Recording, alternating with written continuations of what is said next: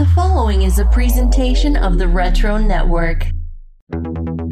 Two men with identities forged in the white-hot fires of the 90s comic book boom, now ready to re-examine the era where heroes became extreme and one magazine gave rise to a market of speculation. If you've got the guts, prepare to enter the world of Wizards, the podcast guide to comics.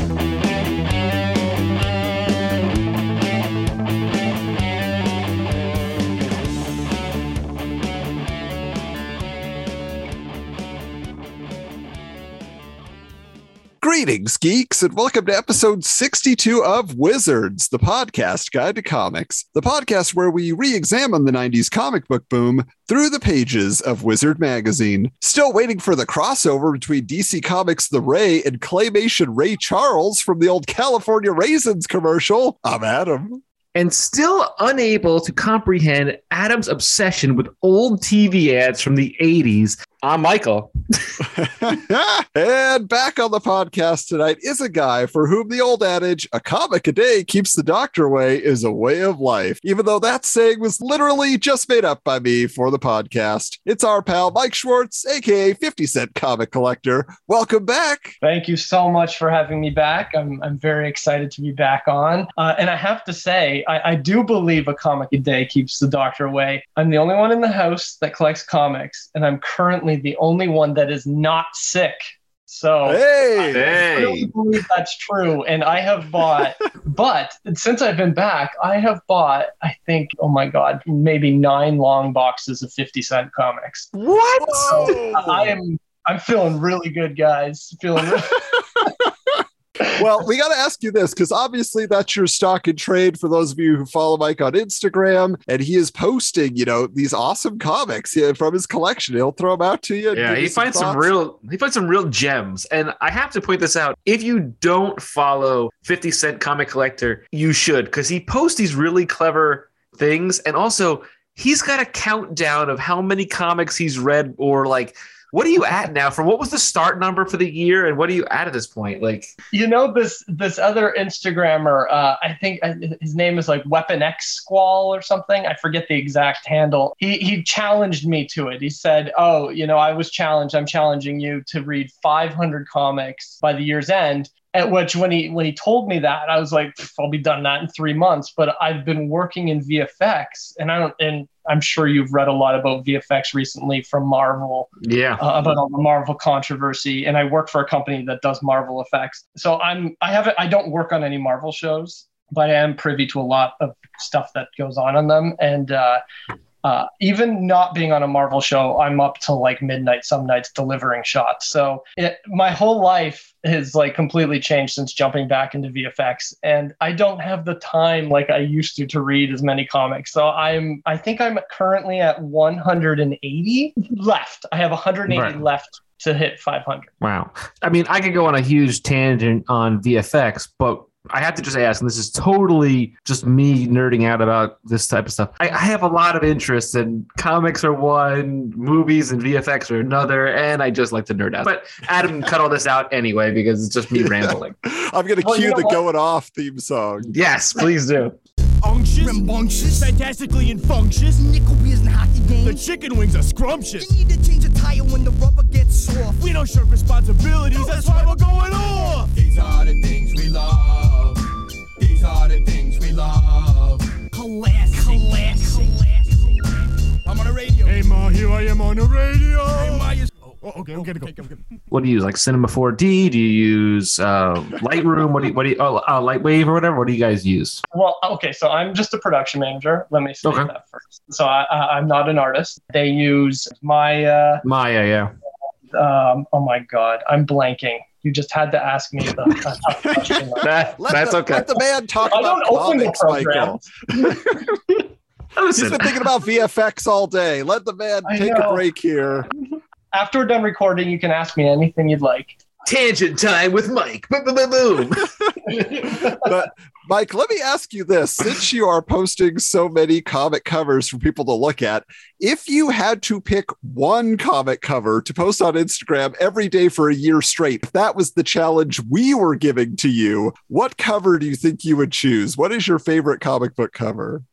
And does it have to be a 50 cent comic I bought? No, just across the board. Yeah. Well, I would just, honestly, I would post my dad's Amazing Fantasy 15 over and over and over.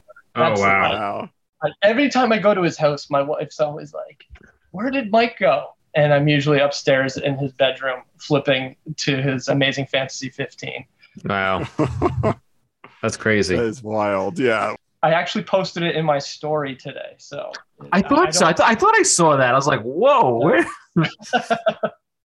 Well, I think, when you finally inherit that copy, I'm sure it is on its way to you. Who else could love it more in the many years from now? The question I think people will ask is, hey, people are going to be writing in to say, Mike, do you think that I could get a look at it? Can I just smell it? Can I just hold it for 10 seconds? You're going to be getting plenty of correspondence, but who else was getting lots of correspondence? Man, this was a long walk. Was Jim McLaughlin over in the Magic Words column. So guys, it's time we open up Willie Lumpkin's mailbag. Adam Pope, king of the transition, baby. King of the transition. Doing what we can. That was wordy.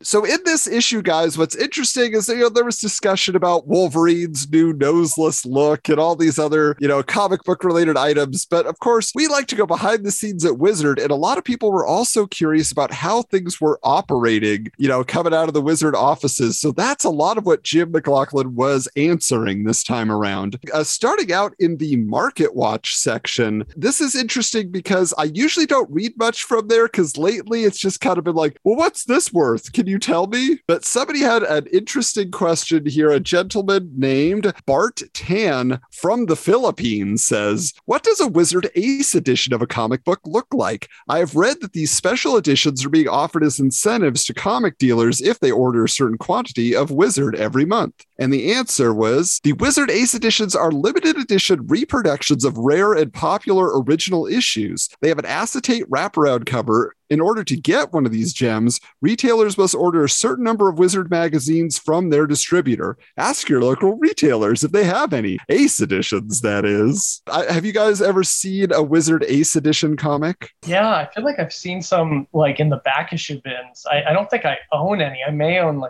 couple. So were these full reprints with just a new cover, or was it just exactly? Yeah. Okay. So they're basically like in the archives here, we have a Madman Comics one, we have an Ash Ace edition and things like that. Yeah, it's like they say. So it's a reprint of the issue, but it's got a new cover that's literally like a see-through acetate, like an animation cell on the front. And then so you can flip that open and then there's a background behind it. It's a really neat gimmick, but I always wondered where they came from. And now we know they literally were direct to a retailer for a certain volume of Wizard magazines ordered. So there you go. A little incentive back in the day. Got to grease those wheels, right? It's like the half issues they eventually go to, right? Well, the half issues, though, were available to everybody that bought a magazine. You could just grab the coupon and mail away and pay for the shipping, and then you got a half issue. But the Ace editions only went to the comic book store owners. You could only get it with your order of Wizard magazine, apparently, according to this letter. So pretty cool to understand that. But Michael, there's another person writing in here who had an interesting request. So it's funny you do this because your letter was on page 120. Mine was on page 8. You thought of me and you're like, Michael is not going to scroll to 120 pages. Let me give him page 8. It's easy to find. He's not going to screw it up. Here we go. So a Julian Staros writes, Dear Wizard, I previously sent you a letter about Havoc being the ex-traitor. Anyway, please don't put it in the magazine. I was wrong. You probably wouldn't have done it anyway, but please don't. Thank you. And then they write, okay. No problem.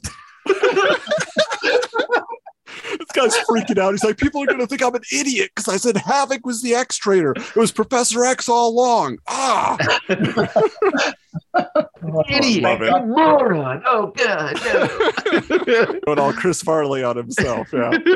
But Mike, what about this next one here? I'm curious what we're going to learn about the goings on. Yes, Matthew Bond of Poplar Point, Manitoba, Canada, a place I've never been to, asks a question about the changes in the drawing tutorial feature. So he says, I have a question for you. What happened to Greg Capullo's Crash Course? I like that column a lot. Now you've got basic training, which I like too, but not as much.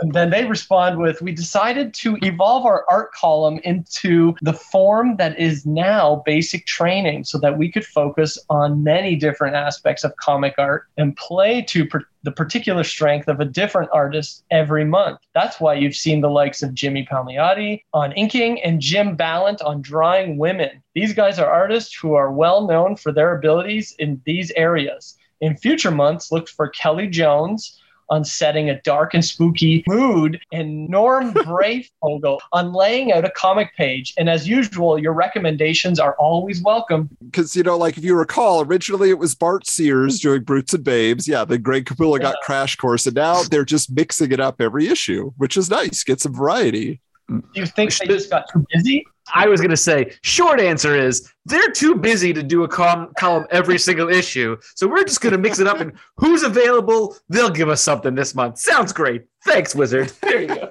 Next here, there's a gentleman named Brian Skiff of Los Angeles, California, who demands to know the identity of the Wizard Bunny. As you guys might recall, Jim McLaughlin had been giving out the Bunny Award for the best letter each month. And not always the best letter for us to read, but there is a person in a bunny costume typing at a desk. And eventually this evolves into a full costume character in the early 2000s that's always dressing up in each issue in a different costume. But here is the deal. Dear Wizard people, who's the guy in the bunny suit? And Jim responds, this is a surprisingly common question, but it's not a guy in a suit. It's an actual bunny that we found romping on the lawn outside our building. He's actually very friendly, and we've been able to teach him some rudimentary typing skills. Still, that's nothing compared to the problem we have with him leaving pellets all over the place. Sometimes I think we're too close to those toxic waste dumps in Jersey. That tracks. I'll say. I know. So they're having a little bit of fun with us. We're going to have to ask, because I was told that I don't know who the original Wizard Bunny was in that photo, but later on, they basically would just give the interns the bunny suit. And they're like, put this on. And they're like, oh, it smells terrible. So it's kind of a rite of passage when he went to work in the Wizard offices. Yes. But speaking of working at the Wizard offices, Michael, close us out here. So the next one is from Wizard staffer Alejandro. You have to say future Wizard staffer because he wasn't working there yet. Oh, well, excuse me. Future Wizard staffer Alejandro Arbona. Yo, Wizardites. I found out Wolverine's first name. It's Cosmo. Cosmo Logan. If you understand the Seinfeld reference there, Kramer's name was Cosmo, and they found out because Kramer's mother, they meet her at a restaurant, and she's yelling out, "Oh my Cosmo, it's Cosmo!" And they're like, "Your name is Cosmo Kramer," and that's how it came from. And then from then on, he wanted to be called Cosmo for a little while. That's a long digression. I knew you would appreciate it. I knew you could break it down for us. Yeah, there you go. That's a different podcast as well. So there you go. Cosmo Logan, man. So here's the response. Now, here's someone who obviously watches way too much TV. Start reading more comics. Smedley? I don't know where that originated, but I feel like I've heard it somewhere. Hey, Schmedley. That's not a Seinfeld reference, though, for sure. Well, there you go. But, if Wolverine's name had been revealed as Cosmo Logan, you better believe that would have been a headline in Wizard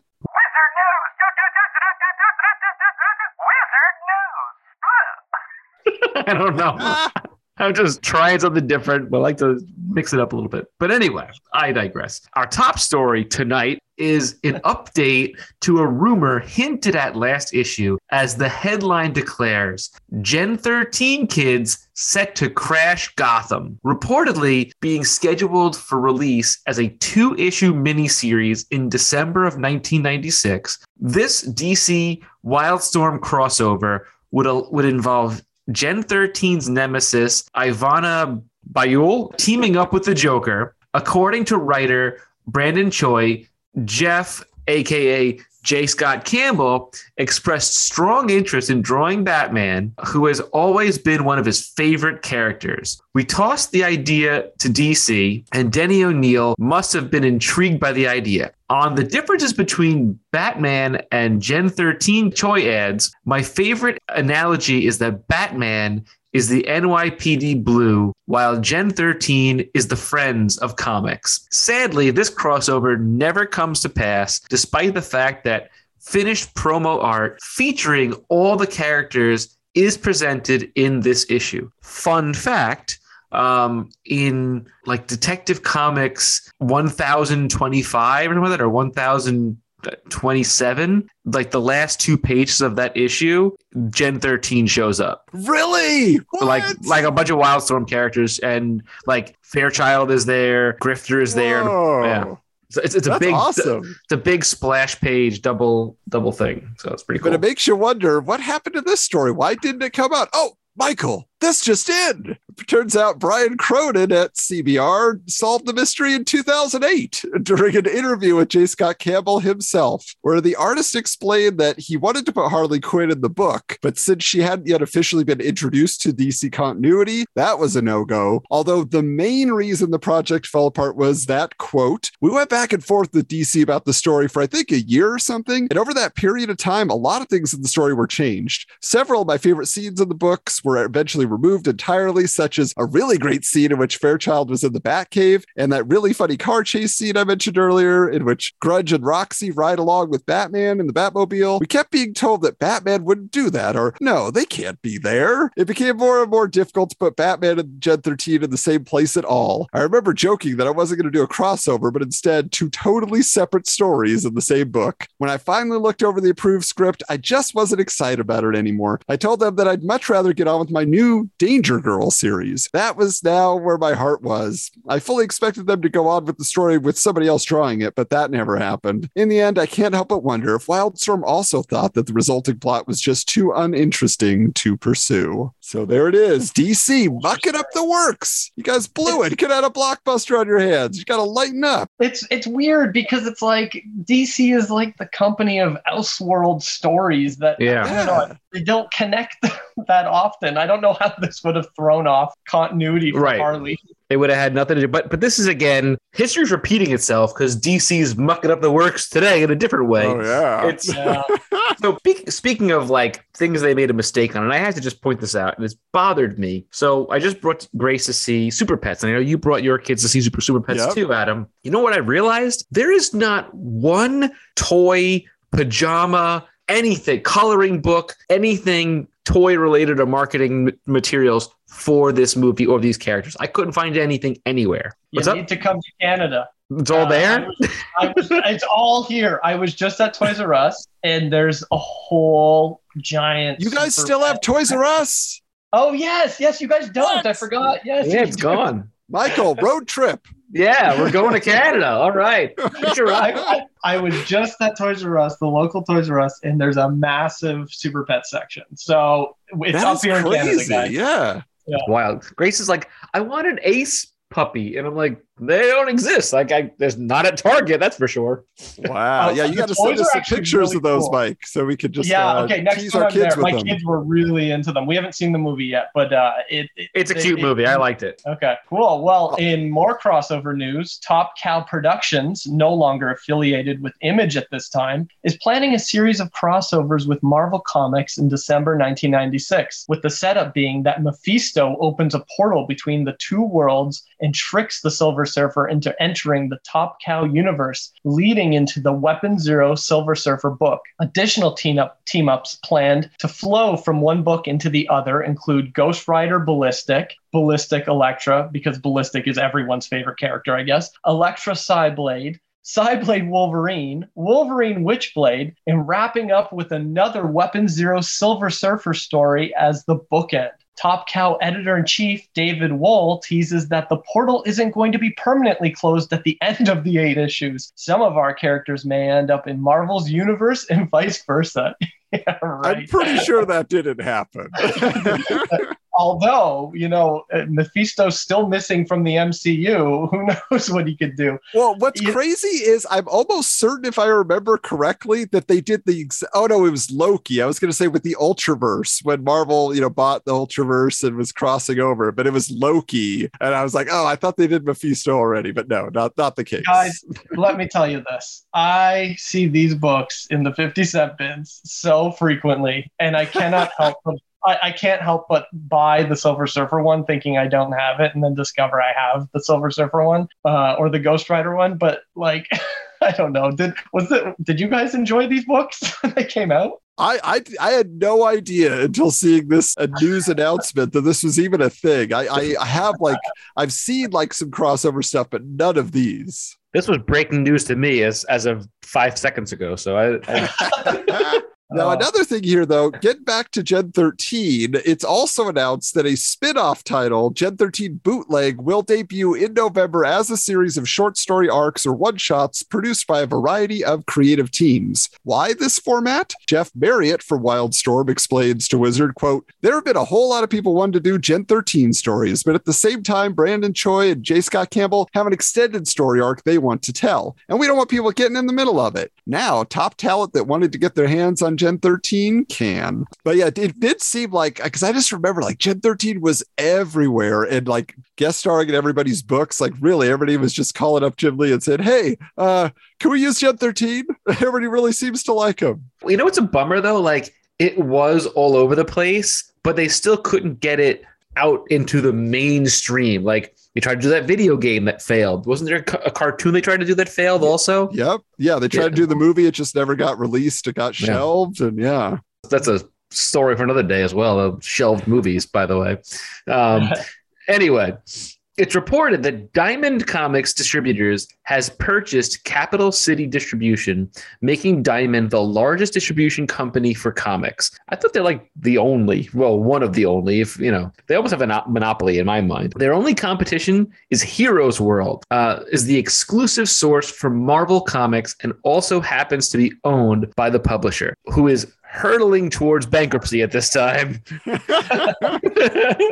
That's interesting. I've never heard of Heroes World. I've heard of Heroes World. I remember the magazine because they used to be able to get it, to see what was coming up. Yeah, they were based out of New Jersey, I believe. And yeah, they started out as just kind of a mail order catalog thing. Yeah. And then Marvel's like, hey, if we buy this company that has a distribution network of some sort, we could turn it into a dedicated pipeline for our comics. And we'll be vertically integrated. Yeah, that's great.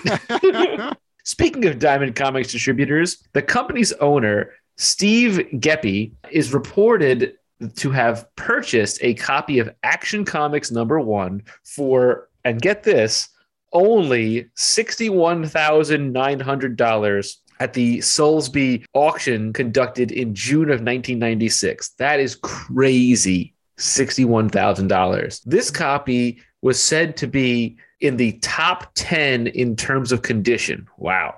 Out of the only 50 copies total to be believed still in existence. That's nuts. This is what I'm saying right here. You put that Action Comics right next to your Amazing Fantasy 15. Give Steve a call. See if he wants to trade. But this has got to be the one that Nick Cage eventually buys for $4 million. I figure it's if it's that high quality, it's got to be. Yeah, I was gonna say because he bought, didn't he? I presume he's sold his copy since then to get out of debt too, right? And I don't think Nicolas Cage has his dinosaur bones or anything else. Yeah. Wizard ran a poll for their America Online subscribers asking if they could select just 3 X-Men titles to keep as opposed to the 9 currently being published by Marvel. Which would they give a lifeline to? The big winners were Uncanny X-Men, X-Men, and Generation X, which meant that Wolverine, X-Factor, X-Force, Excalibur, X-Man, and Cable were seen as non-essential titles by this group of readers. Oh, man. That's a lot of titles. Yeah. What would you guys pick? Well, it depends. At this time, Let's do this time. yeah. Oh, Well, okay. I would say X Factor. Really? Yeah, I like the character design. I don't know. You looks weren't a kinda super cool. Cable fan yet then? No, I wasn't. I wasn't there yet. I did not like X-Man. I will say that. Even though I do love Cable, I did not particularly like this run as much as the early 2000s run, which is just stunning. And obviously, you have to keep Uncanny and regular X-Men because of the fact that they're like the Paramount. That's just like Spider-Man or Amazing Spider-Man. I'd swap out Gen X with Wolverine, I think, especially at that time period. The others were for me. Yeah, well, I feel like with Wolverine, I would have wanted to cancel that, make sure it was off the list just so he could be more special. Wolverine, don't have a dedicated title, just be an X-Men and don't guest star in everybody's books. Don't oversaturate yourself, Other poll topics included favorite X-Men writers, with Scott Lobdell winning the vote with an overwhelming 58%, and favorite X-Men artist with Andy Kubert and Joe Madureira tying for the top spot. Yeah, so I thought that was interesting. It's like, yep, everybody likes Scott Lobdell. He's writing what everybody's enjoying. Andy Kubert and Joe, it's just like, yeah, the guys on the main books. And then what books do we want to keep? The main books.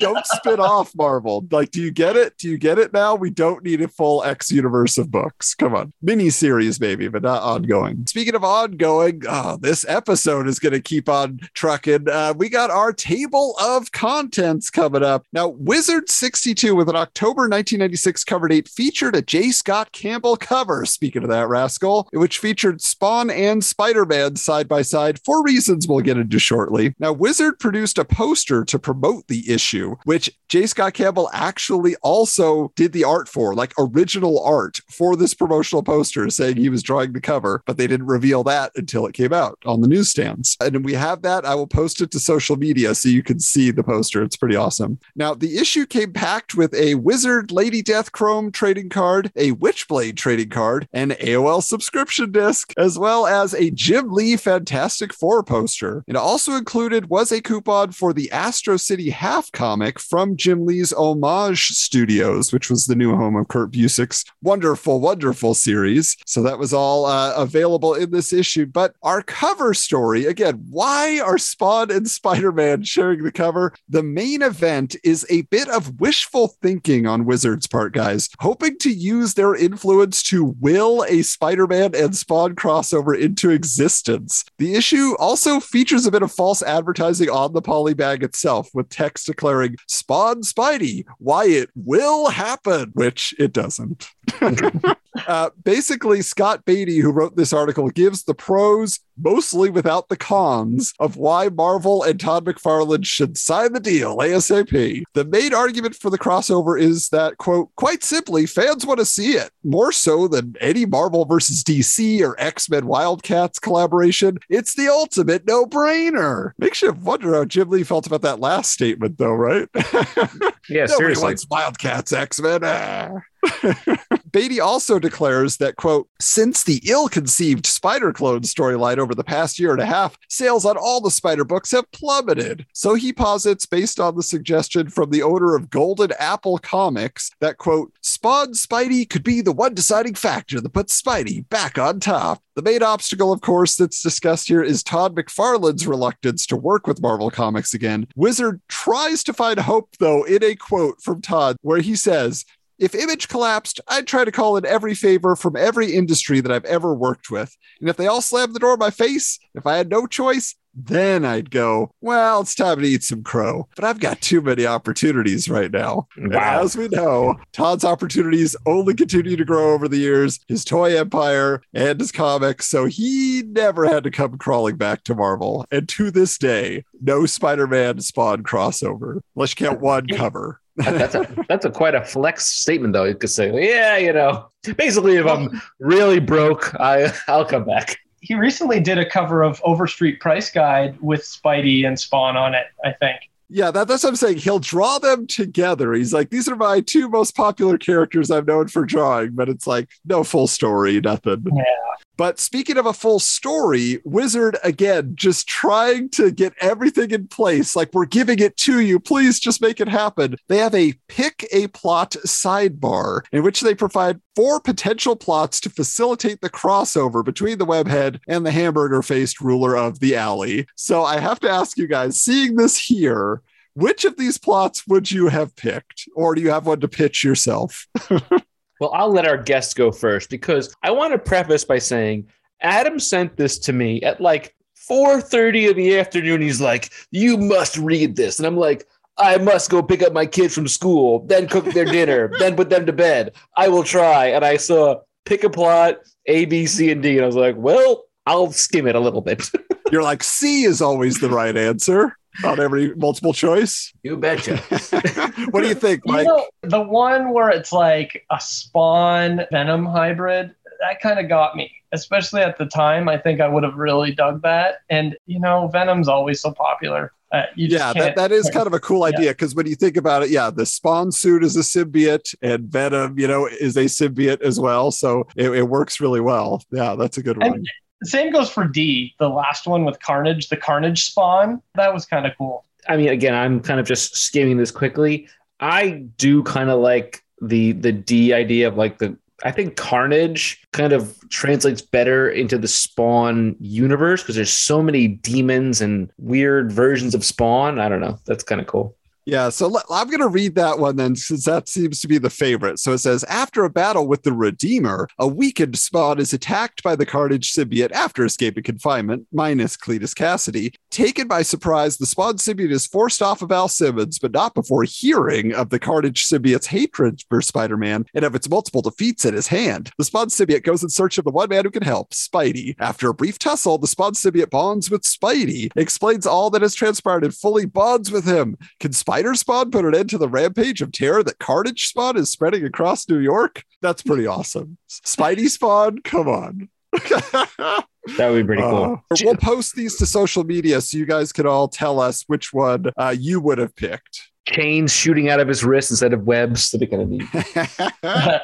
All right. Now, finally, the last thing here, Wizard is just, they're begging. They make a final plea with another tiny sidebar titled, If You Send It, They Will Team, basically declaring that if Marvel and Todd get enough letters from potential readers/buyers, they will make it happen. Sometimes Wizard just too blatant in trying to influence the market, right? It's kind of funny you say if you send it, they will team, because literally the night we're recording this is the Field of Dreams game in baseball, and they've been promoting the if you build it, they will come Iowa thing. It's kind of funny. It's just weird irony that we're recording this tonight and the game is on right now. So just putting that out there for all you baseball fans out there. So they're like, we're talking about comics. We don't talk about those bats and balls and gloves and guys exercising and being fit and healthy. Yeah, not us here. I'm rambling again. You can cut that off. Get us back to those comics, Michael. Okay.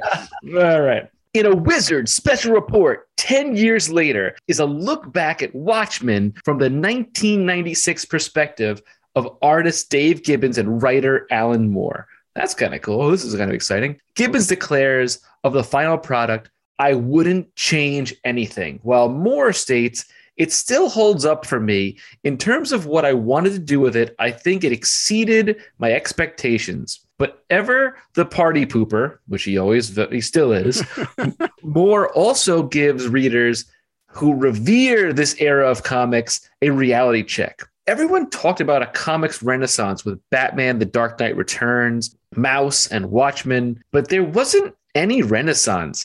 It was just 3 or 4 blokes doing good books. It was no bigger than that. So basically, nobody was doing good work. We were doing good work. They didn't improve the industry in any way based on everything else was a dumpster fire. My stuff was Bible, and that's it. There you go, folks. What do you guys think about the impacts of Watchmen on comic books in the decades that followed? Has it made comics better or worse? Better. Mike, do you have an opinion on this and what you're finding in those back issue bins? I think it made it better, but I don't think you see the effects of it in the 90s. I think like you see traces of it in Image. and Valiant, but I really think it's in the early 2000s that you really start to see the impact of those books. I think it took all of the 90s and the Image creators to really push it, DC and Marvel, into new territory in the early 2000s. That's my that's what I find funny, yeah, because it's like the 90s creators, when they read Watchmen and Dark Knight Returns, they're like, violence, yeah, violence, and so they just did a bunch of violent books, Yes. And they didn't look at like the storytelling aspect, the deconstruction of the characters, all of that, and that's definitely the 2000s. I agree. Yeah, it totally, because if you think about it, in a particular comic like Watchmen, when you've got like a page that's got like 9 tiny panels and it lets it sort of breathe and you see certain things happening, that isn't really there as much in the 90s, but in that like 2005 to like 2009 era, you start really seeing that kind of thing, I think. Yeah, because it makes me think of stuff like, Ex Machina and like those Brian K. Vaughan books. I feel like a lot of that kind of has some influence, not from like, oh, we're going to take it all down and break it to pieces, but like a real different perspective on characters in comic books. Another big, better for the most part, but. Another big one that I think is a real good reflection of the impact Watchmen had is DC's identity crisis. Yeah, I was thinking the same thing. I was thinking exactly that. So that's where I feel like Marvel and DC were pushed to those limits to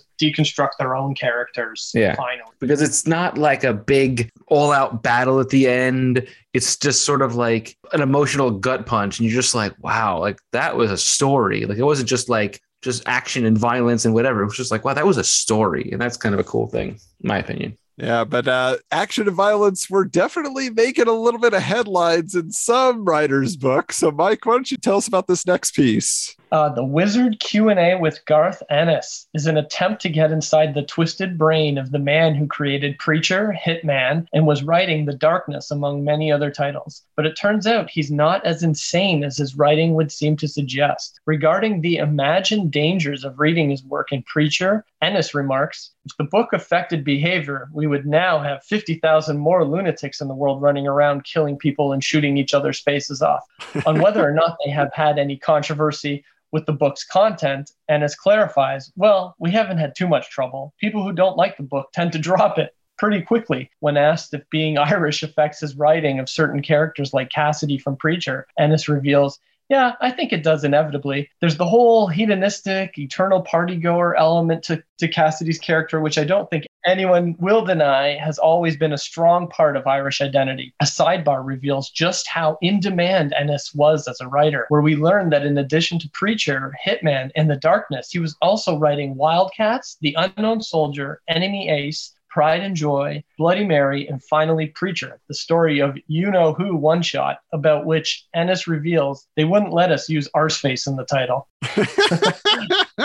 I mean, Ennis just writes. And I do love his little, stroking of his own ego. He's like, when he talks about 50,000 more lunatics in the world, basically like citing his sales numbers. He's yeah. There's no way 50,000 comic book collectors are actually reading the comics. I would say maybe 10,000 of them will read it. But I have to ask you, Mike, because, last time you were on, you were talking about your love of horror comics and you love to seek those out when you can. So do you like the darker, like supernatural style stories that Ennis presents? This era is when, especially like superhero stuff, I wasn't really collecting except for Spider-Man and I think Silver Surfer and Hulk a bit. But, I have to say Ennis is definitely a blind spot for me. I've read Punisher from him and I've read The Boys, but otherwise, and Darkness. Darkness was on my pull list at the time. That was the one comic I was reading. And I was obsessed with that and Spawn. But yeah, he's a bit of a blind spot for me. I don't know about you guys. Have you read a lot of Ennis? Yeah, we've talked about it in the past. Michael got a little bit into Preacher, but not much. Didn't get too far. I tried Preacher. I couldn't get into it. Since the show The Boys has come out, I have read a couple of, I think the first trade, and I did like that. But yeah, I don't know. I know of his work. If I saw a cover, I'd be like, oh yeah, I know who that is. But I couldn't say a lot of them that I've read. I don't know. To me, I guess what I like about Ennis when I read his stuff, and I've only gone back now for the show really to read his work, he's just a more nuanced version of Mark Millar. Ennis is shocking, but somehow it feels justified in the characterizations. I never feel Mark Miller's characterizations justify the carnage that he puts into his stuff and the just sick, twisted things he likes to write in. So that's why I would always pick Ennis over Miller any day. But here's another interesting kind of twist on things that was happening at the time, because, Valiant was very popular in the early days of Wizard, Valiant and Image, their two favorite publishers. But with a little help from my friends is a report from the first story conference of the new team of writers at Acclaim Comics who were rebooting the Valiant universe of characters under the leadership of Fabian Nicieza. So for the record, this crew included big names like Mark Waid, Kurt Busiek, Christopher Priest, Len Kaminsky, Brian Augustine, Kevin McGuire, and wouldn't you know it, Garth Ennis, who they said was not present for the event because he was living in Ireland. But the titles getting a revamp included Exo Manowar, Shadow Man, Solar Man of the Atom, Turok, Bloodshot, Magnus, Eternal Warrior, and Ninjak. And then new titles created for this launch included Troublemakers, about a group of tween heroes, Trinity Angels as their entry into the bad girl cheesecake fad, and finally Quantum and Woody, that I've praised many times, about a humorous, bickering, heroic duo. So now I have to ask this, did any of these titles catch your attention in 1996, Mike? Or have you picked them up recently and added them to your collection? I finally found Quantum and Woody in a 50-cent bin, the first issue, and I picked it up for you, but I have not read it. Because you gotta read it. It's so good. I still have my original. Otherwise, I kind of ignore all this stuff. To be completely honest, I just don't. This is why I like you. This is why we're friends. The early Solar and Exo stuff, like when Valiant first started, I'll grab the first few issues, or Harbinger, the first few I got out of 50-cent bin, but that's it. I won't I won't do this. Yeah, I mean, I've mentioned many times, Quantum and Woody's the only book in here that I ever felt was worth anything. And I bought the first issue of Exo Manowar and didn't like where it was going, so I didn't continue. I liked, it was just totally off from a guy gets abducted in ancient times and is put into our modern world. So he's a barbarian, but with high-tech armor. That's a great premise. And then in the new version, basically all they did was say, oh, well, there's this, armor that the government has gotten a hold of, and there's a super smart guy who has figured out, how to, work the armor, and then he had, through a series of events gets bonded to it. But it was just, there was no twist. It was just modern day sci-fi. That's not fun. Give me some history. Yeah. But I did go back and read some of these this week just to kind of check them out and be like, well, what about this Ninjak, where the kid is basically Captain Marvel, but he turns into a video game ninja? No. What about Turok, where he's, a cool college guy who has a pouch where he can pull out any number of weapons of ancient mystical origin? That just sounds dirty. Yeah. I will say Troublemakers, I read that, and it's kind of like what if Power Pack was revamped for the 90s. That's what that is. It's not that great. So yeah, unfortunately, a lot of these lasted a while. At least they kept bankrolling it. But I don't know that these are anybody's favorites, despite the talent that we listed there. Everybody who's involved is kind of whoa, but still couldn't quite do it. Now, the one thing I will say, though, is as far as what they were trying to accomplish, I want to get your takes on these. They had basically some ideas about, okay, will the Acclaimed Valiant universe operate in real time or on comic book time? Kurt Busiek calls it specifically fake time. Will there be real world religions mentioned in the books or just made up faiths? Will they use real world science, or is magic a possibility? And will there be crossovers between the characters? Is that required? So on any one of those topics, do you guys have strong feelings when you're reading comics and they try to tweak or go on one side or the other of those questions, that it upsets you, or you always say, oh no, it should be this way, I prefer this? You're telling me magic's not real, though? Go ahead, Mike. Sorry. I just want a good story. I really don't care. I hate, I read a lot of comics, I buy a lot of comics, and nothing frustrates me more than buying, I in addition to buying 50-cent comics, I have a pull list still. And when I spend $4 or $5 on a book, and it's not even even the opening of story, it's just shit happening, and nothing makes me angrier.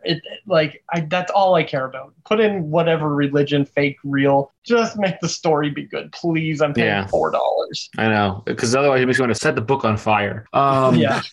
I will say, one of the biggest things in cinema, for example, is the idea of, as a writer and a storyteller, to suspend your disbelief, like the audience's disbelief. That's why we believe in Lord of the Rings and Star Wars and all these kind of things. If a comic book, whatever they want to say about a faith or magic or science or made up stuff, if they can make the audience believe that in this world that's real, they gotcha. That's good. It's important. Yeah, I mean, the only thing for me that has always been a question is that comic book time, the compressed time type thing, right? And like, I always am interested, like the idea of, oh yeah, wouldn't it be cool to watch a character evolve each year? They get a year older, all of those things. But it's like, I feel like, at least according to Joe Quesada, nobody wanted that. That's why you have to get rid of married Spider-Man. That's why you have to get rid of, approaching middle-aged Spider-Man and take him back to his roots. And then the Ultimate Spider-Man is more popular because he's a teenager again and all that kind of stuff. So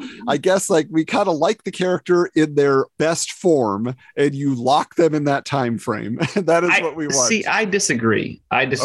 Because I like 30-something Spider-Man because it showcases how he's evolved as a leader and coping with all of his loss and pain. And it's just like everyone says, we're all sick of seeing the Batman origin story. We're all sick of seeing the Peter Parker origin story. But are we sick of seeing neurotic Spider-Man? Shouldn't he have gotten over it by the time he's 30 and he's still worried about his teenage problems? And he's still, Yeah, I get that. I don't know. It's complicated, but it is. And most people don't get over those things as much as we like to believe. I think the Ultimate Universe, though, was smart, right? Because then it could bring in the new readers who have an expectation coming in. Like, people who don't read comics have an expectation of who each character is. And you jump in and all of a sudden it's like, what, Spider-Man's 40 and he's married? What the hell? Yeah, and here's the thing. What you said at the top, Mike, just make it a good story, is ultimately what Nicieza just lands on as the editor-in-chief, because they accomplish nothing concrete. They just leave everything up to each individual creative team to do what they think is best for their book. That's what it comes down to. It's interesting, though, to justify his seemingly wishy-washy leadership style, Nicieza states, quote, "Exactly what we needed to do was to share with each other. I feel best about building enthusiasm for each other's books, about sharing their characters. They all get to play in a sandbox where they're excited to be in." So he's basically like, yeah, we just needed to talk. Everybody just needed to say, yes, I have an idea. I needed to know they were going somewhere with their books. And so, yeah, so that's kind of ultimately his goal, was just to create a team, but they don't have to, set anything in stone. So there you go. And if you enjoyed the acclaimed Valiant universe out there, if you like these reboots, we want to hear about it. So hit us up on social media. Okay, and our next article is Turning Japanese is an exploration in the influence of Japanese manga on American comic book creators. Wizard just interviews the same group of artists who have already commented on the same topic in recent issues. So we're going to skip this because it seems like it's just redundant. They just keep repeating over and over again the same stuff. It's like, yeah, J. Scott Campbell likes Masamune Shirow. Okay. Yes, so does Joe Mad. Okay. It's like, we get it. So instead, we're going to talk about a bonkers article titled King Fanboy, profiling a guy named Jeffrey Patterson, who has painted superheroes on the outside of his suburban home and gotten a Captain Marvel lightning bolt tattooed on his chest. Wow. Okay. Explaining what made him take his fandom so far, Patterson reveals that he got into a nearly fatal car wreck, and as his life flashed before his eyes, all I can think of was the comics I had bought a few days earlier and that I would never get to read them. My life flashed before my eyes and I thought, damn, I'm going to miss Gen 13. All right. Okay. He and his wife were even married in superhero costumes. Wow, they're way ahead of their time on that one. Yeah. by a preacher dressed in a Captain Midnight costume after starting their romance in a comic book store. The 55-year-old gray-haired Patterson closes the interview by describing the mother of his 3 children. She's young and sexy. To me, she's a comic book character come to life. I remember reading about that guy and how he had those painted walls and thinking, man, this guy has the best life ever. This is what I want as an This guy's living the dream, man. Living the dream. He had a swimming pool. Everyone, his whole family wears superhero outfits all day long. And now I'm just like, oh, don't let that become me. Well, what I thought was funny in the article, I'll just mention this, is that he says that the wife that's featured in that article is his second wife. I'm almost certain when he told the story about, I just couldn't think of anything but the comics I was going to miss out on. His wife's like, okay, well, this is over. I'll see you later. Well, it's also, he made it specifically to say that his young wife, like sexy wife. Yeah. He's like, I landed me a whale here, baby. I got a good one. She likes comics. She's going to wear costumes. That's all that matters. She's letting me paint my house like a maniac. It's fantastic. Creepy misogyny aside, if you guys could add a piece of comic book based architecture or interior design to your home with your wife's blessing, what would it be? That's the caveat, right? Adam, I'll let you go first on this one. I am fascinated what you think Kristen would allow you to do. I know. Well, that's the thing, right? It's like I'm trying to think what superhero or comic book character has the best sense of style, right? Where she's like, okay, I guess nobody else would know but you that this is related, to some sort of comic book. But also what is, the comic building or clubhouse or, place I want to be. And I honestly, for me, I want the Sanctum from the Shadow movie from 1994. That's what I want. I want to have the moving brick wall. I want to go down. I want to have my, my lounge just to hang out in like that. I want that. So if I could build it, because it's super classy. So she couldn't complain. I'd be like, dear, look at that value we've added to our home. Mike, what do you got? What are you thinking? All I really want is just a room for my comics. Right now, they're just shoved into this kind of... Do what I do. Build yourself a new house. Oh my God. In Toronto, you want me to build a new house? Oh God, it's crazy. Well, I'll tell you, here's a fun fact, right? So I just turned 40 last month, and one of my closest friends and my wife were trying desperately to find something that was released a couple of years ago. Do you remember when they released the Batman 66 Shakespeare flip top head piggy bank with a push button thing? So my buddy was trying to find one, and now they're going on eBay and Amazon and everything for like $400. But he wanted to get it because he's a computer programmer, and he's like, we could program the button inside the head to open your garage door. That'd be awesome. And I was like, and you didn't buy this thing for me? He's like, it was $400. And I don't like you that much. He says to me. But we were going to do it. If we could find it, I still will. If I could find it for a good enough price, we'll open it up. We'll program the button to do something in my house, like open my office doors or open the garage or something like that, and make it like a smart device. Well, maybe, Michael, when you sell UFO Club and you and Steven get your royalties from a streaming service, then you'll have that $400 in hand to buy your Shakespeare. That would be glorious. But my wife will take it and put it towards our house. Well, maybe you could just put up a movie screen in your house and just have a projector room. So, Michael, why don't you take us into the comic book and movie news with Heroes in Motion.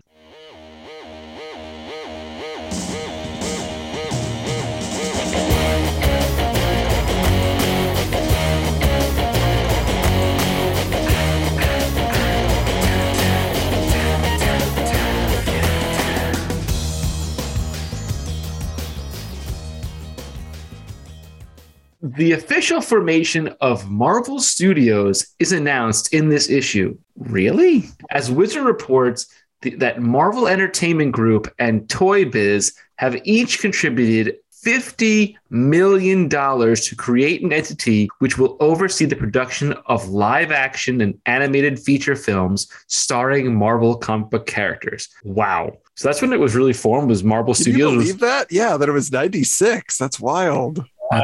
That's crazy. Our old pal Avi Arad will be the head of Marvel Studios, whose first order of business will be to produce 4 new animated series for the Fox Children's Network, which is down from the projected 20 new shows announced in the last issue. Yeah, it feels like they were overshooting there. There's something wrong over the phone.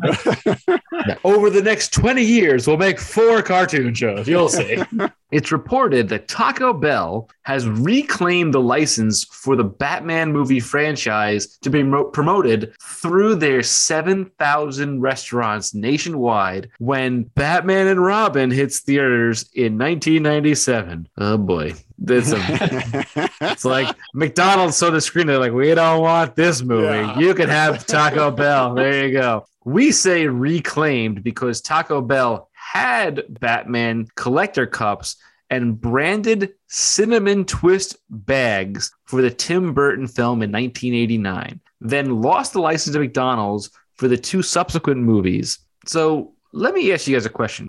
Do you have a favorite superhero themed kids meal toy or fast food promotion?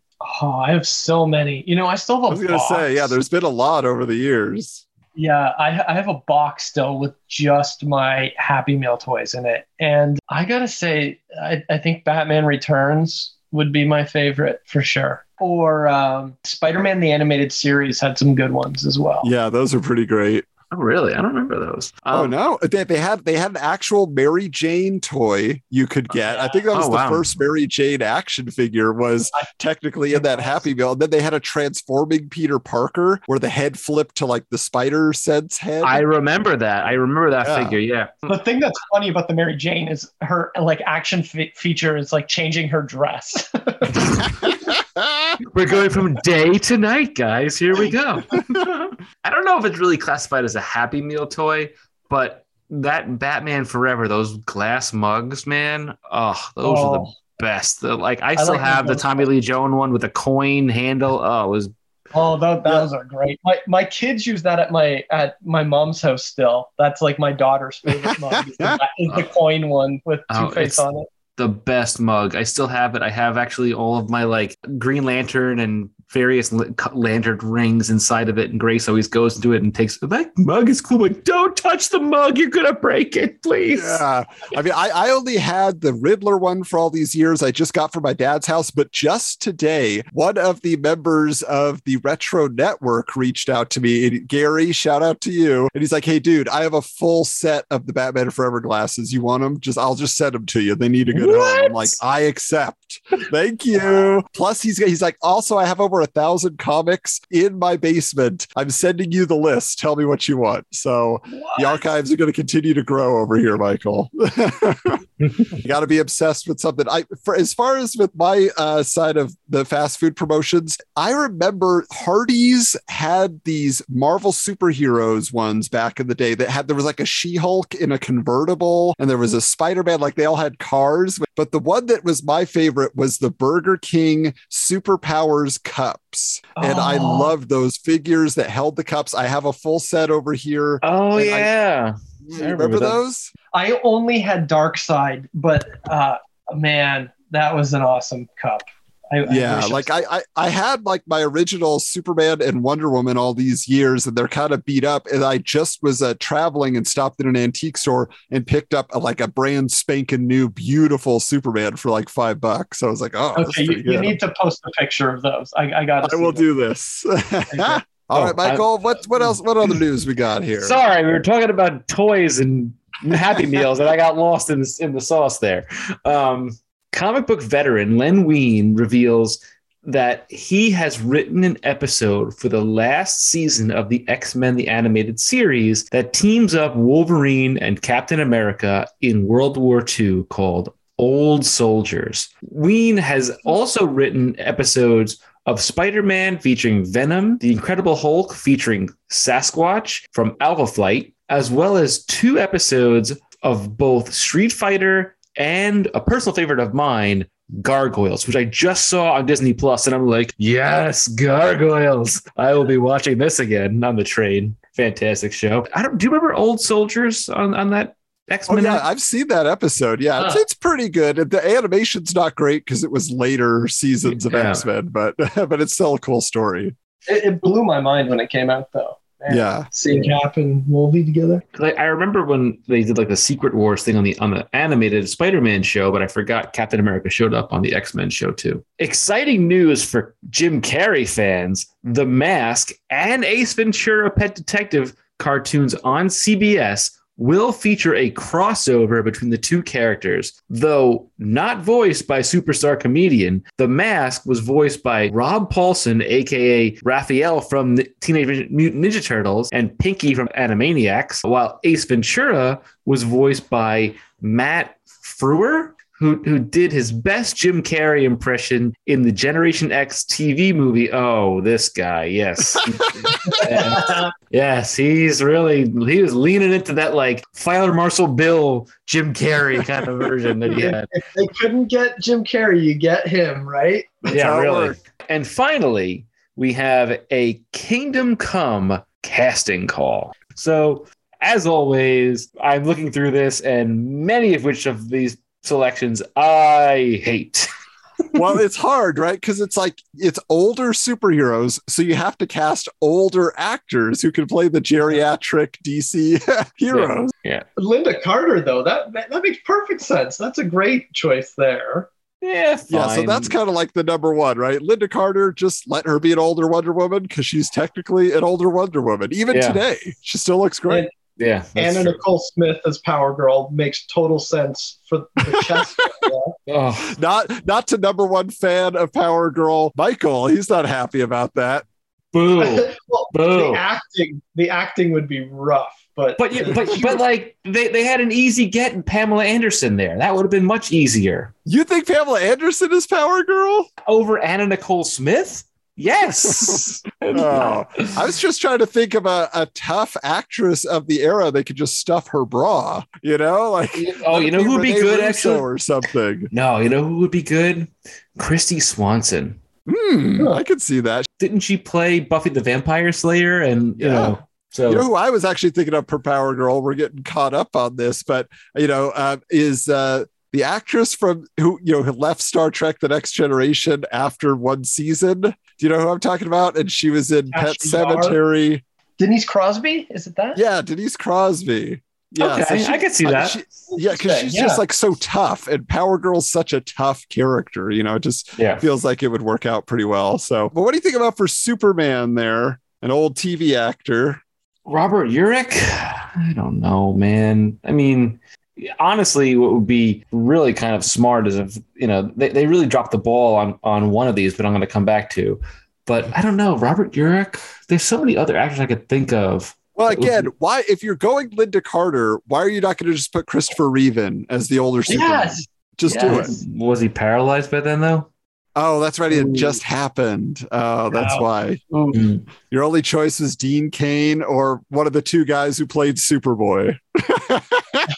Because George Reeve was dead. Honestly, who would probably have been a cool older Superman if he would dye his hair? It'd be like a Robert Redford kind of thing. Ooh, that would have been cool. Yeah. He could play the troubled Superman for sure. They really dropped the ball on the Batman, even though I love Gregory Peck. Don't get me wrong. He's a brilliant actor, but this would have been your opportunity to give Adam West an older Batman. Yes. It looks like Adam West. It looks like old Adam West in Kingdom Come. I don't know why I wouldn't put that. I know, but Wizard was kind of like anti-Adam West at this point. They had made some kind of mean jokes at his expense, even after interviewing him. Because they want gritty. They want all the grittiness. Yeah. Of the 90s. So next we have up is Ken Wall from the show Wise Guy as Captain Marvel. I don't know. This guy's. I would say no on that one. I was trying to think of was there a beefcake actor at the time who kind of played innocent. You know what I'm saying? Like just like a nice guy, but a tough guy. And I was trying to think, I mean, just because I love him in everything, but you know, the guy who played Thor in The Incredible Hulk Returns, and he was Little John and Robin Hood Men in Tights. I think he would have been really fun. All he has to do, he just dyes his hair black. And I think he actually looks a little bit like the Captain Marvel in this. Okay. Well, I'll give you that. Sure. That sounds, fair. Okay. For Aquaman, they have an actor named Richard Harris from The Field. I don't know who this actor is. I don't know who that movie is either.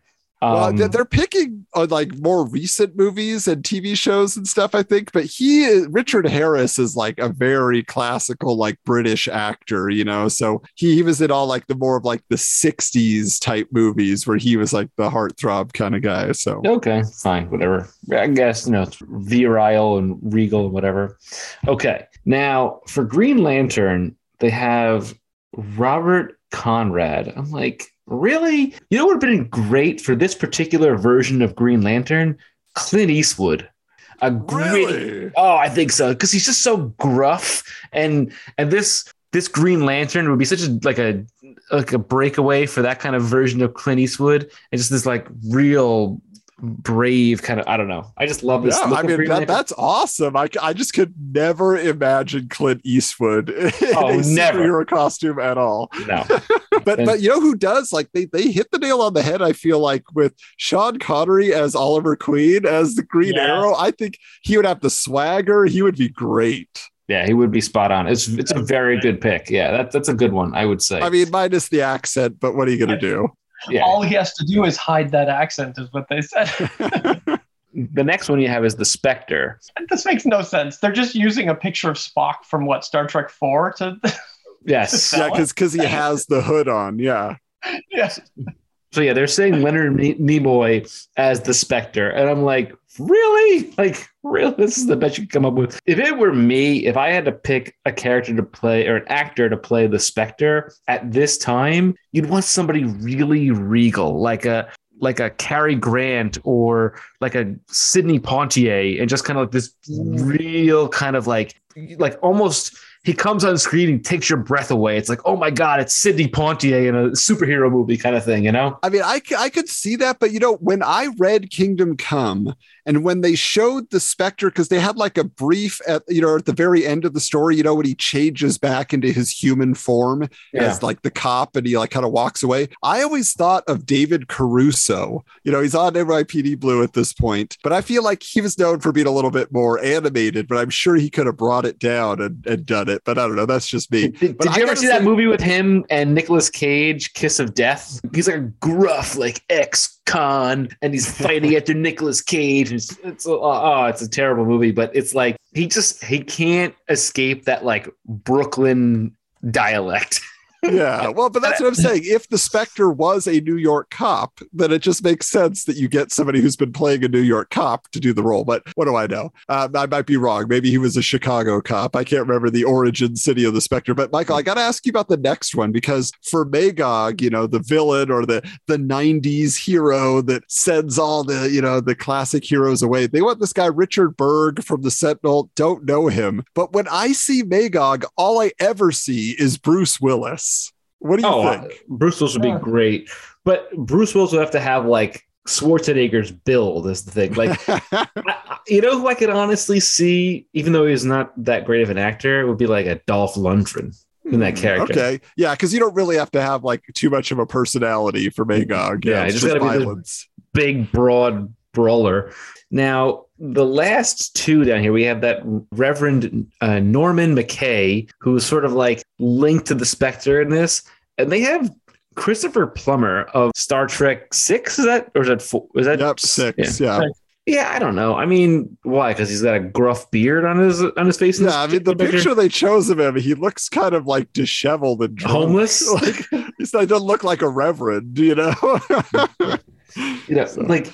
You could almost do somebody, I'm trying to think, at this time, who would look of that age. Yeah, because it has to be somebody who's really like just almost kind of timid and just kind of like, where are you taking me, Spectre? What are you showing me? Who would be kind of cool? Who's come up in other issues in the past? the dad from Frasier. Yeah, that John Mahoney. I was thinking of that too. Yeah. He's on our brain. Yes. Yeah. And last but not least, Lex Luthor. And what they say here is, geez, this rendition of Lex screams hard ass. And if there's one thing Lawrence Tierney, is it Tierney? Yeah. Yep. From Reservoir Dogs has proven is that he's a hard ass, basically. He's a bald dude. I don't know. Do you know this actor other than Reservoir Dogs where he's appeared? Yeah, he's a character actor. He pops up all the time. I've always looked at like Michael Chiklis, like from The Shield, as a You thought he'd be a good Luthor? Yeah. Yeah. Although I love this guy because he's from The Simpsons. He was in that episode where Bart steals Bone Storm. He's like, a catfish. He just has that real gruff voice. He talks like this. Yeah. I don't know. Only you would pull that reference. Yeah, I don't see it either. Anywho, and that's our casting call for Kingdom Come. That got me really hyped for a Kingdom Come movie. But Adam, what do we got in Jim and Todd's hype machine? All right, look at this guy. You're welcome.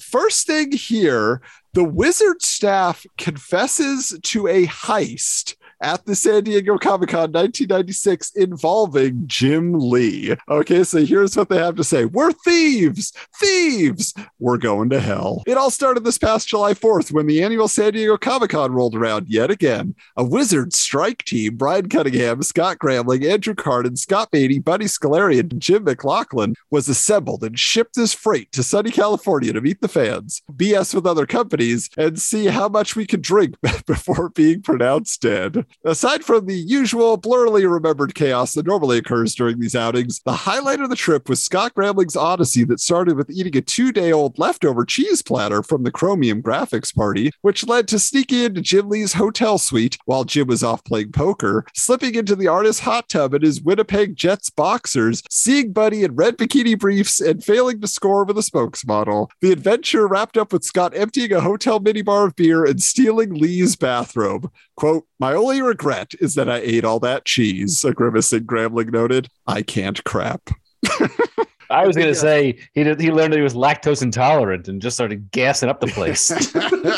But the bottom line is they totally stole Jim Lee's bathrobe. This was told, I believe, in several episodes of the Wizard Files. I think Buddy Scolari was maybe the first to lay out the whole breakdown of what happened there. So if you want some of the details, you can go back in the archives. But I just find that hilarious because later on they auction off Jim Lee's pants. So they're all about stealing clothing from Jim Lee. And despite that theft, though, there's also an ad opposite that story in this issue for the Jim Lee special, which we will be covering in the near future. So stay tuned for that. But we got to get into some McFarlane Toys news here because Todd wants his moment in the spotlight. There are a ton of new Spawn figures being released, including Spawn 3 with a cloth cape, Wolf Spawn, Zombie Spawn with chainsaw and sawed-off shotgun, Mutant Spawn. Previously, they wanted to call it Chameleon Spawn, but they couldn't get the color change action to work, so now he's just Mutant Spawn. Also, Detective Sam and Twitch are both getting figures. Now, additionally, there is a strange character called Psycho Bum, which is described as including, quote, a weed whacker, jackhammer, switchblade, and a corn boy tattoo, about which they say, don't ask. But I went looking on eBay because I was just like, did this figure ever come out? Psycho Bum. That feels like that would not go over well, I guess, and they didn't think so either. So I consulted our buddy Ty over at the Spawn Archives, right? He is our Spawn expert. And he said, yes, it was released, but it came out under a different name. He was called Crutch, and he came with a weed whacker crutch. So the weed whacker is how he walked around because he was missing half of a leg. But everybody knows him and loves him as Psycho Bum if you were reading Wizard, apparently. This is when McFarlane Spawn figures were really just going downhill, but their movie maniacs were really cool. So it was like, You dropped out of the Spawn collecting figures and you went right into the horror figures. It was one of those things where you're just like, oh, wait, now they're making Austin Powers figures? What? Yeah. But he was trying to do his best to keep people interested in. It was mentioned previously that there was a new face Spawn that was sent only to retailers who ordered a certain number of issue number 50. But now they're calling it Wormhead Spawn because Wizard has seen the figure and they say it features long fangs and worms crawling through exposed muscle in the head. Ooh, Wormhead Spawn. So there you go. Now, next up here, the Wizard Buzzbox drops the rumor that Todd McFarlane will resurrect Miracle Man to be written by Alan Moore or Neil Gaiman and then be developed for a movie or TV project. Nope. Show it to me, Todd. Show it to me. You. Boom. Now, also in this issue, the Wizard Fan Awards results are announced, and surprisingly, Todd only won the title of favorite inker at this point, where previously he was like favorite artist. He was, Jim Lee walked away completely empty-handed, unless you count Gen 13 being awarded favorite cover. And I don't even know what cover they were talking about. Is that the cover of Wizard for issue 44? Is that just one of the Gen 13 issues that came out? Like, so poor Jim. It really, if you look at the list, every winner was from Marvel. There was only a sprinkling of DC in the mix. So it really felt like the tides had definitely turned away from Image by 1996, and they were coming apart at the seams. Let me ask you a question. A name we haven't heard in a while that was all over the books for probably 10 to 12 issues. That Stephen Platt guy, is he on the list? So this is like we couldn't get rid of this guy for about I'd say 3 months, maybe more, and all of a sudden we never hear about him again. Yeah, I mean, he's not like the top 10 comics. He's not involved in there. He had been doing Prophet for Extreme Studios, and then after that Supreme, he just kind of fizzled out. Yeah, he was also doing Supreme at the time, wasn't he? Oh yeah. I think he did a little bit of that too, but no, like Stephen Platt not on the list, did not make it. So wow. His star had burnt out by this point. The Todd thing makes sense though, because he was only inking by that point and doing the odd cover, but he was inking over Capullo's work.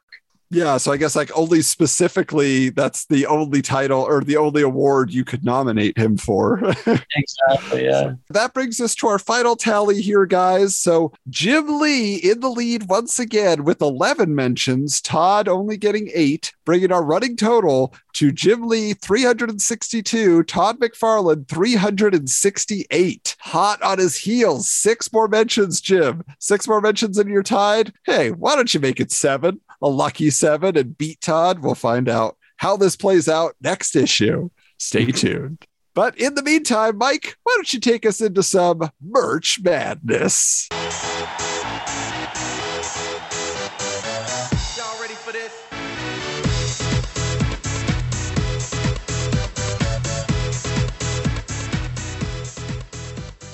All right, Kenner is releasing a History of Superman and History of Batman 3-packs of dolls featuring real cloth costumes and 32 points of articulation for each hero from the decades of the 40s, the 70s, and the 90s. The sets by Kenner also include 4 collector cards of iconic covers from those time periods, one of which is a hologram. These sets currently sell for between $100 to $150 on eBay. Yeah, I wasn't familiar with these when I saw them in this issue.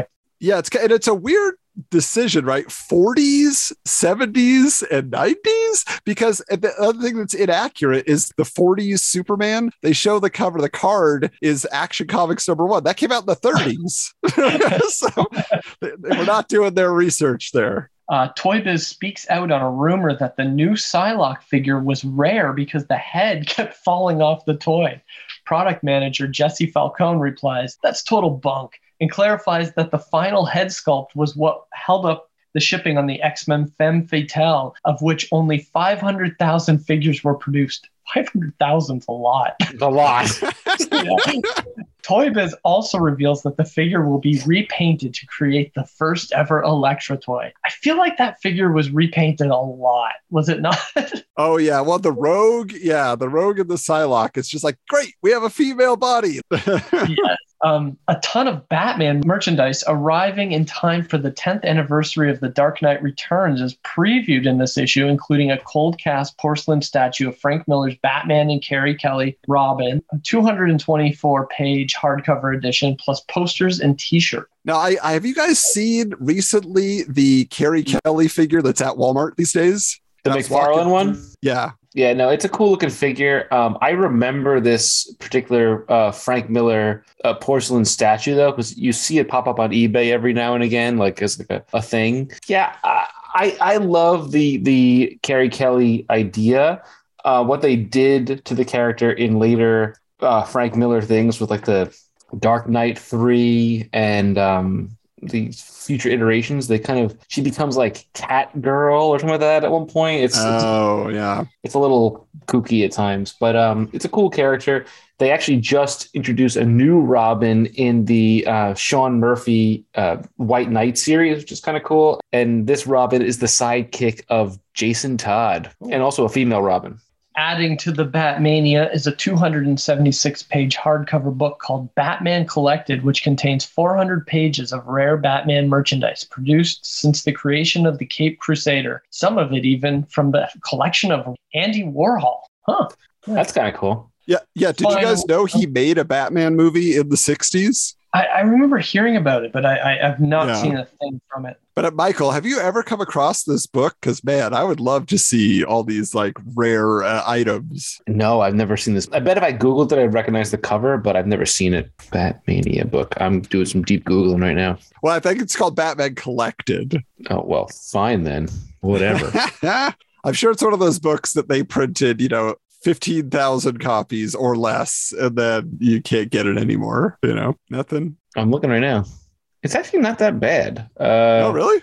Well, there's a 2001 version that was released. So there was a reprint of it. That's cool. It's only $88. Perfect for the comic lover. This is a wealth of rare Batman treasures drawn from the author's own collection and such fans as Andy Warhol and DC Comics archives. 400 illustrations, 5 color photos, and 5 gatefolds. Huh. Whoa.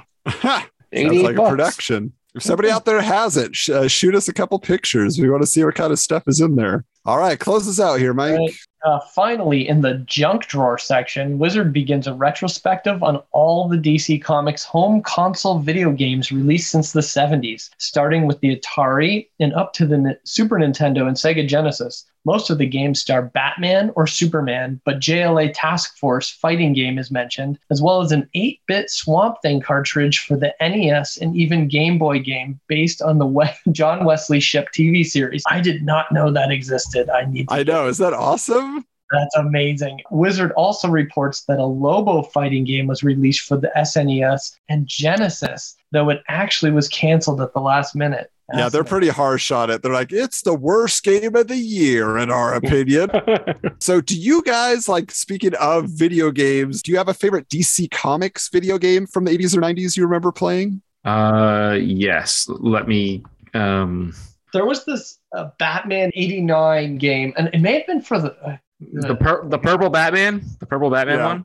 Yeah, I think so. DC was... I didn't play many DC Comics games. I remember a 90s Superman one that was like a side-scroller, like the Ninja Turtles game was. Yeah, so the original Batman game, that was one of the first games that wasn't Mario Brothers that I got. And it, to this day, is probably one of the hardest games I've ever played in my life. So hard, that game. It really is. Yeah, it's super tough. And they even mentioned that the same company was about to lose the license. I believe it was Sunsoft. And so they made a quick sequel called Return of the Joker or something. And it was just the same levels, basically, but they just slightly tweaked things. So I was I thought that was funny. I don't know. For me, I always really liked, there was a Superman game I think it was by Taito was the name of the developer. And I just loved playing that one because you could fly around and use your heat vision and all these cool things. You were literally instead of walking on a street and punching guys, there was also a flying level, but you're just kind of hovering around and punching. And I just thought it was so cool. Plus it had, you could, player 1 was the blue Superman and player 2 was the red Superman, so you would have blue and red Superman Superman teaming up. So I thought that was kind of fun. Yeah, because the one I remember is the Death and Return of Superman, playing that one in the 90s. That's a pretty good game, actually. Yeah, it's cool. We're going to bring this train into the station because it's got a little off the rails here and there. We're going to dive into our Turok's Top 10.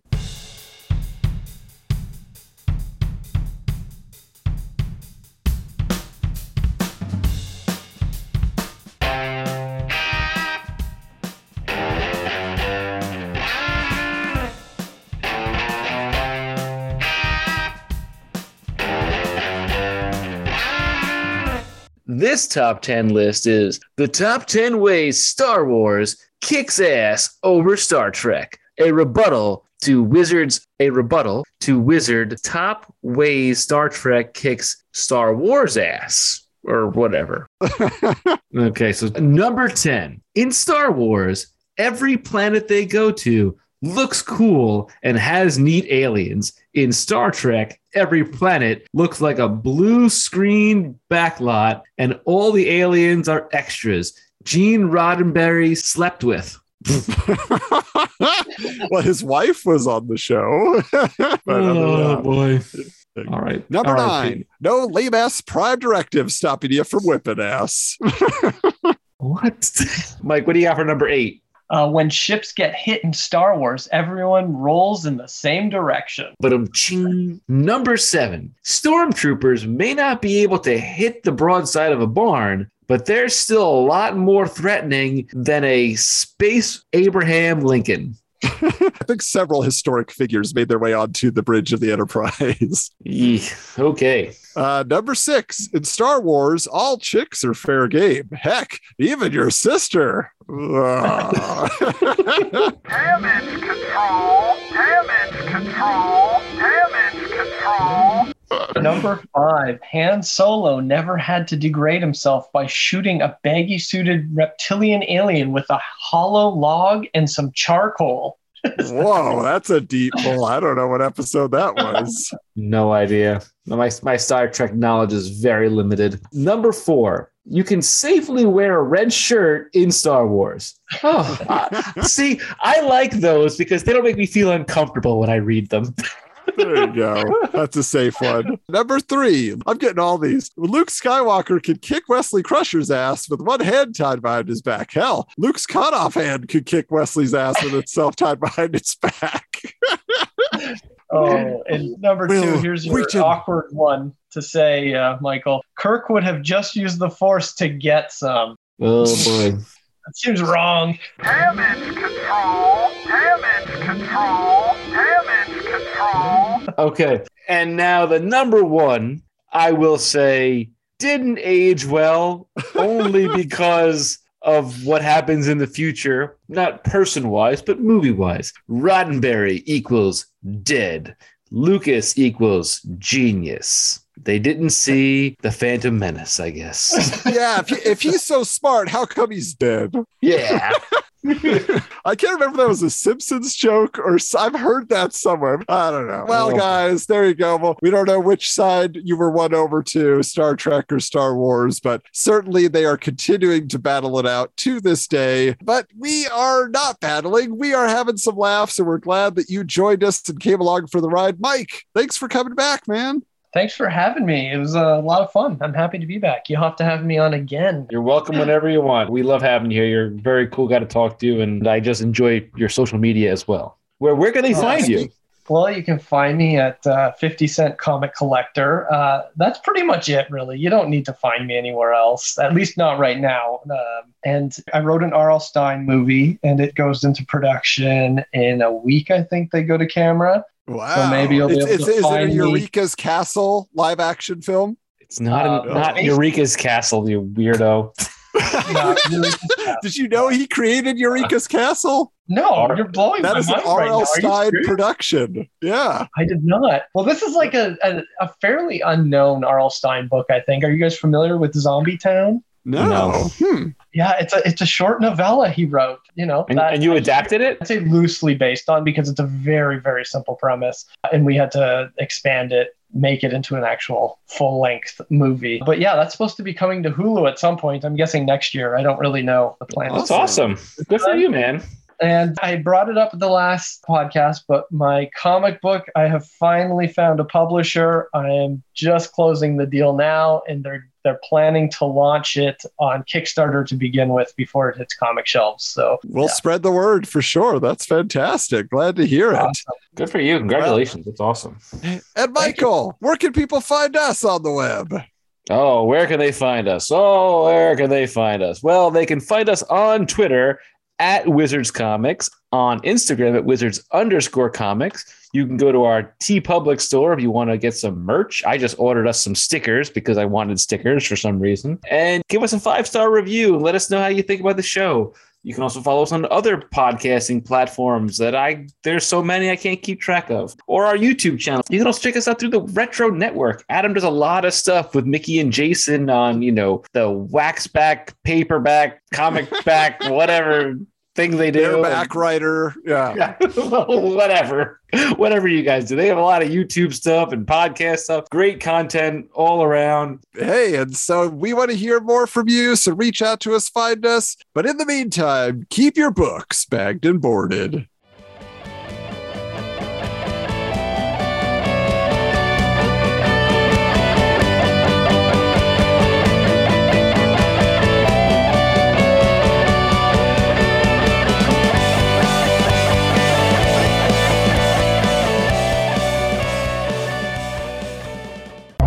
This has been a presentation of the Retro Network.